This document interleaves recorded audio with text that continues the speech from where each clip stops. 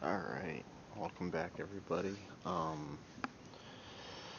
It is Friday the 12th, and tomorrow, the 13th, is actually the biblical New Year's Eve. And then the following Sunday will be the biblical New Year's, which so 13th and 14th.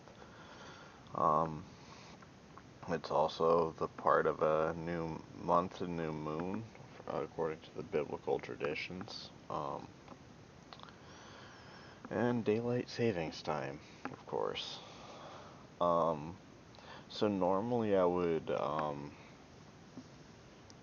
thinking about doing a reading from the Saturday Biblical New Year's, but it's actually even longer, of a read than, the last one I did on Saturday. And honestly, the Saturday one was over an hour long, and, I don't have problems talking for an hour, but the problem with it is that you know, people listening for over an hour, and I think that can be a little overwhelming for people. And like I said, I don't have the best voice, but if you guys are interested in reading the Biblical New Year,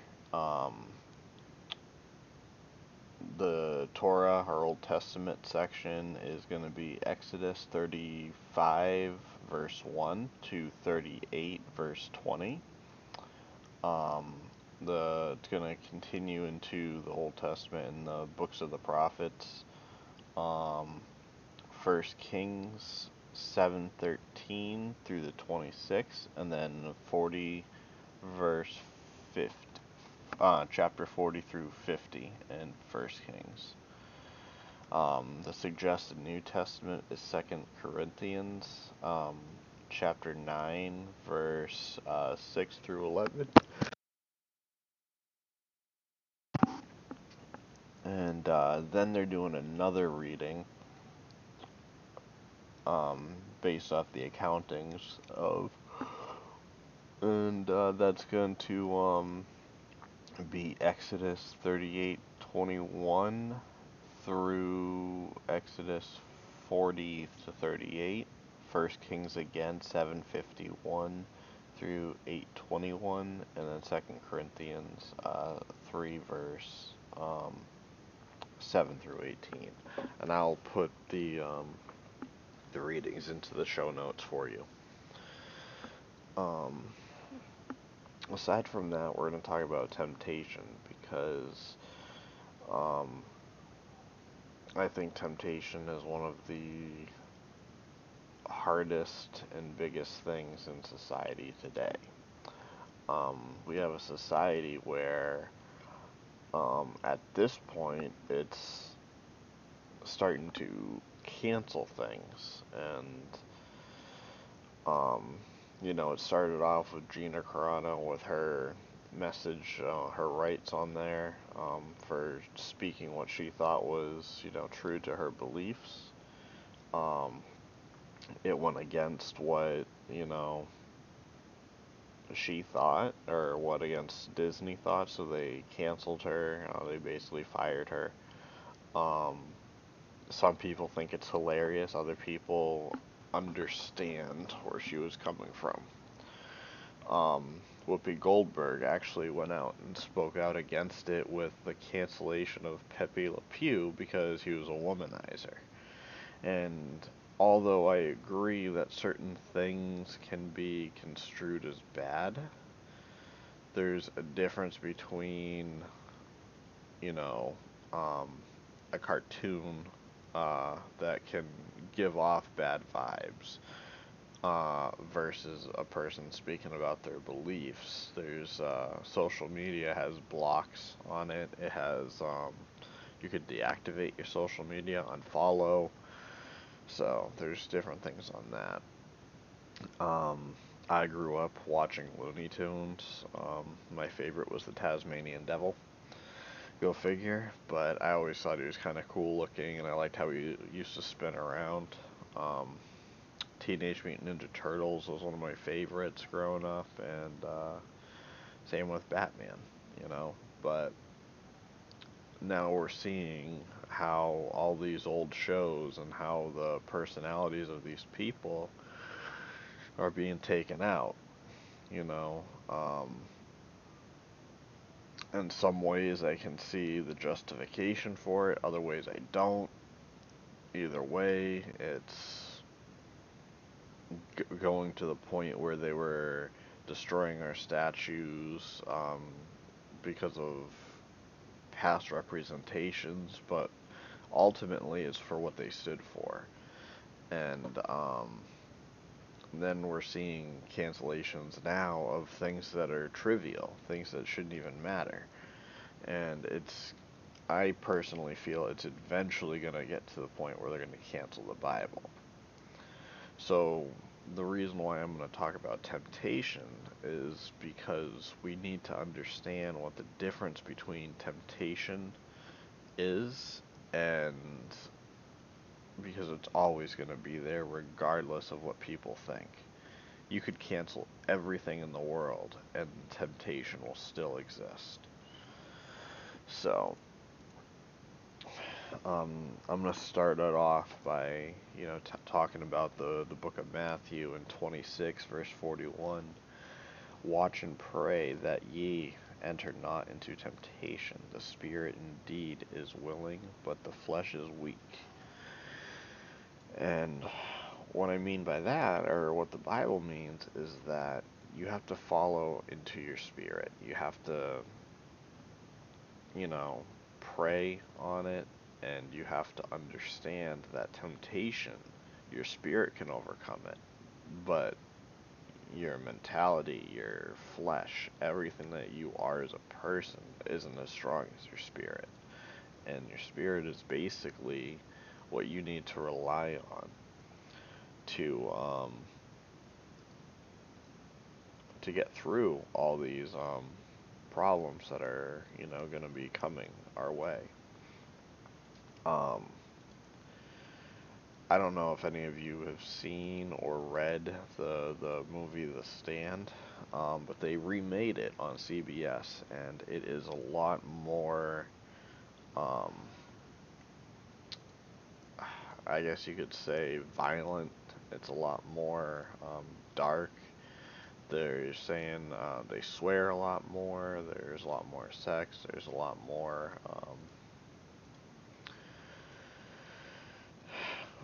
sinful action, I guess you could say. But overall, I have the book. I've read the book. I've seen the old version of the movie,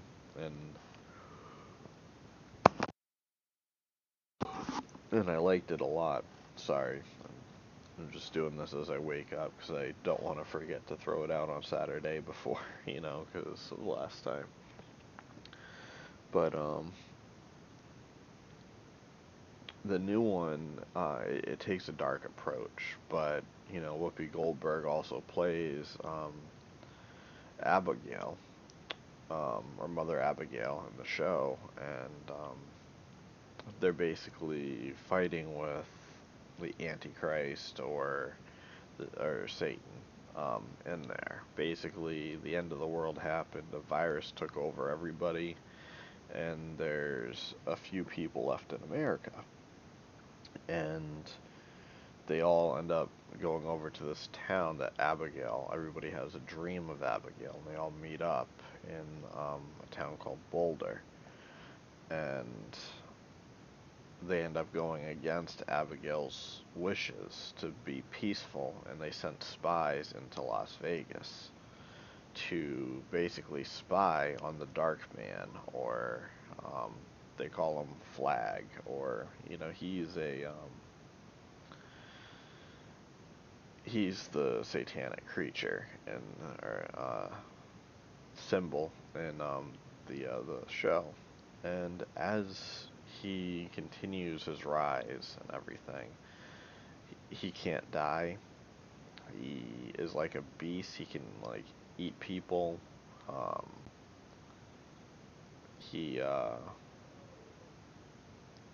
he's a very scary figure, but he comes in the actions of how Jesus would portray forgiveness. but he doesn't say you need to forgive yourself for killing somebody. You need to forgive, you don't need to repent for all these sins that you committed. You need to repent if they're coming at you, if they're trying to kill you, you know. If they're trying to kill you and stuff, then that's fine. You don't need to repent. But if you're going against his wishes, then you do. He basically makes it so he wants everybody in the city to worship the ground he walks on. And if you actually recall, in the Bible, Jesus wasn't like that. He was more humble. He was more of a person that would, he was being tempted by Satan, and it was in the exact same way. Satan told Jesus, if you were to worship me, I'll give you this whole world. And Jesus said no. 1 Corinthians 10:13, there has no temptation taken you, but such as common to man. But God is faithful, who will not suffer you to be tempted above that ye are able, but will with the temptation also make a way to escape, that ye may be able to bear it. In this part, a lot of people criticize that God doesn't give you more than you can handle. In this verse, it's saying that you could bear anything that comes your way because you have God on your side if you are faithful. If you are faithful, you can overcome it all. The best way I can explain it to you is that there's a world full of temptation. You have people that are more free with showing off their body. You have other people that don't want to do it at all. You have people that are more free with their sexuality. Other people that don't want any part of it. Like recently, there was this professor. I think he was a professor in California. He was stating that Jesus is genderless. And he stated that, and I posted a article on it on my Instagram. So if you go to Instagram and you do at Martyr Minister, you should see my icon pop up, and you can click on it and go through my feed and be able to find it. Not my Instagram, I'm sorry, it's my Twitter.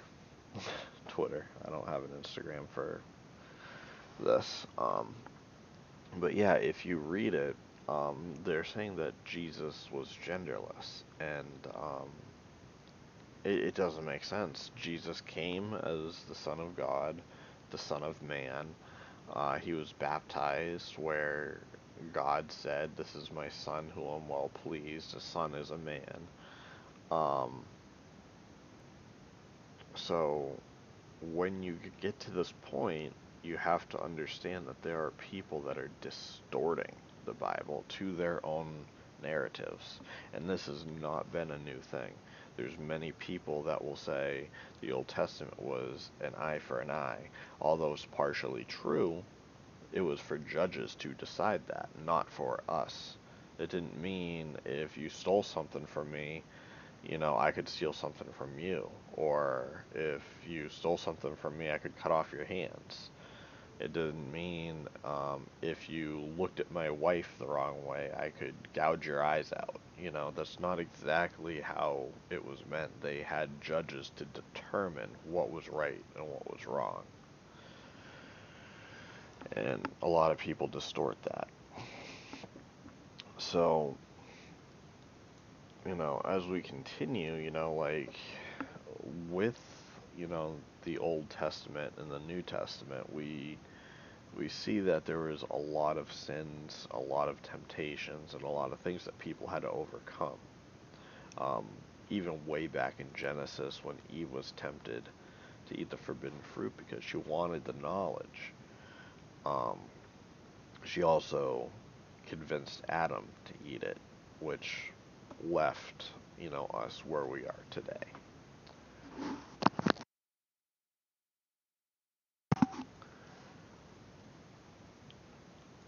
So,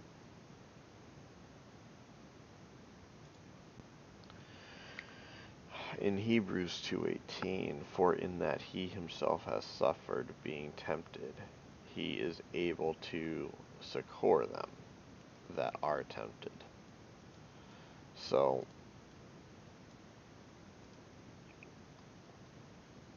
a lot of people, when they are tempted, they're confused. And hold on one second. All right, sorry, I didn't want to sneeze on this thing, but it says because he was able to succor them. And what they mean by that is, even though you have suffered and were tempted, he is able to help those that are being tempted. Um, Hebrews 2:18 um, basically explains that if you um, be, it, it's basically talking about how children have flesh and blood. It's talking about how the devil can um, manipulate us. Um, and then from there, it goes further into um, how people have been tempted and how he is able to help those being tempted by serving God. And when you have God on your side, you can pray when you get those temptations. You can try to think strongly on those temptations.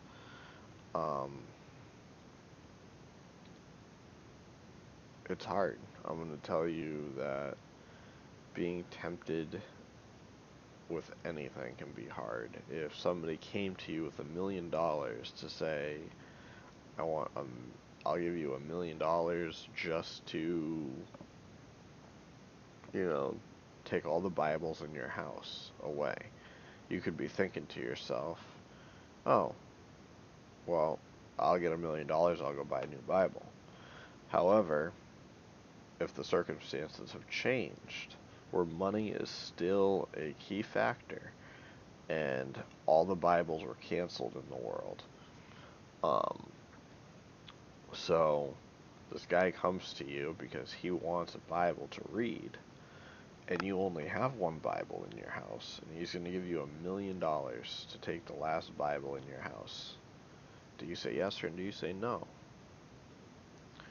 It's a tough decision. You're being tempted with money, but if you don't know the whole Bible by heart, and you still read it, and you're still exploring it and everything, then is it really right for you to say, yeah, take it? If there's no more Bibles left and you have the last one. And for that reason, we don't know what he's going to do with the Bible. If you recall, in history, and there was a movie called The Book of Eli, where there's two types of people that hold the Bible. One person that will use the Bible for manipulation.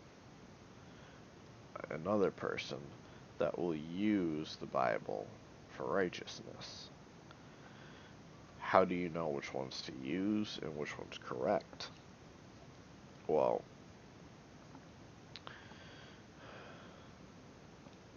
my personal opinion is that when the Vatican took over and they enacted the Christian Crusades and stuff, this is all part of some sort of act to rid the world of all the faiths. However, it did say in the Bible, if you live by the sword, you die by the sword.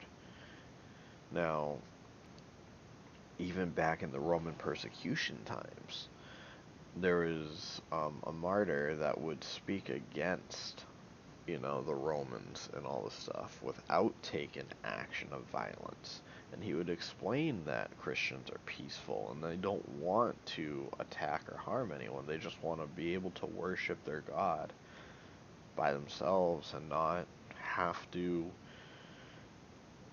be massacred for it. A lot of people forget that Christians were persecuted at a time.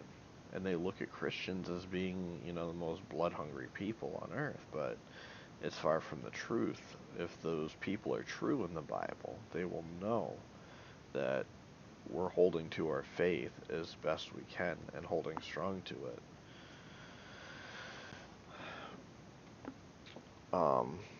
Ephesians 6 verse 11, put on the whole armor of God that ye may be able to stand against the wiles of the devil.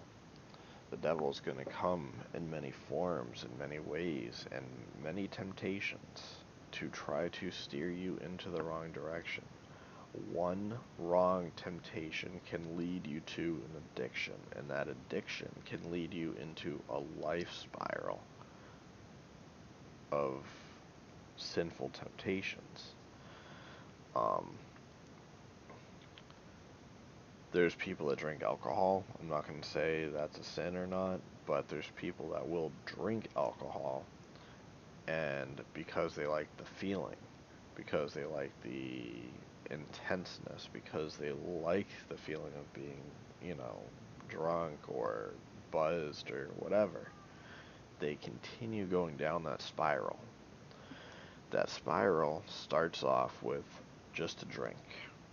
That just a drink leads over to having a good time. That good time leads to, okay, I stopped drinking, got my consciousness back, I'm sober, I miss that feeling, I'm not having fun anymore. So they drink, and it keeps going down the spiral.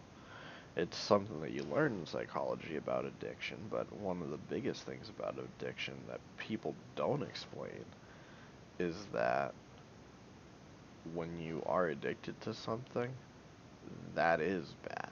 That's not a good thing. You're supposed to be sober-minded in the Bible.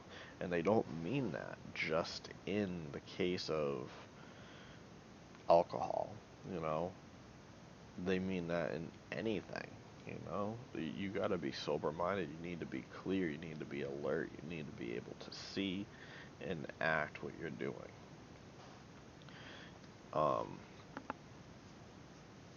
If you go to a party, a lot of the cases, and we'll put like fraternities or college parties, stuff like that. You have these girls that get drunk, and as they're getting drunk, they become unaware. People will slip drugs into their drinks, and next thing you know, they're waking up with a major regret and a major trauma. That is where it's going, and this isn't the case for all people.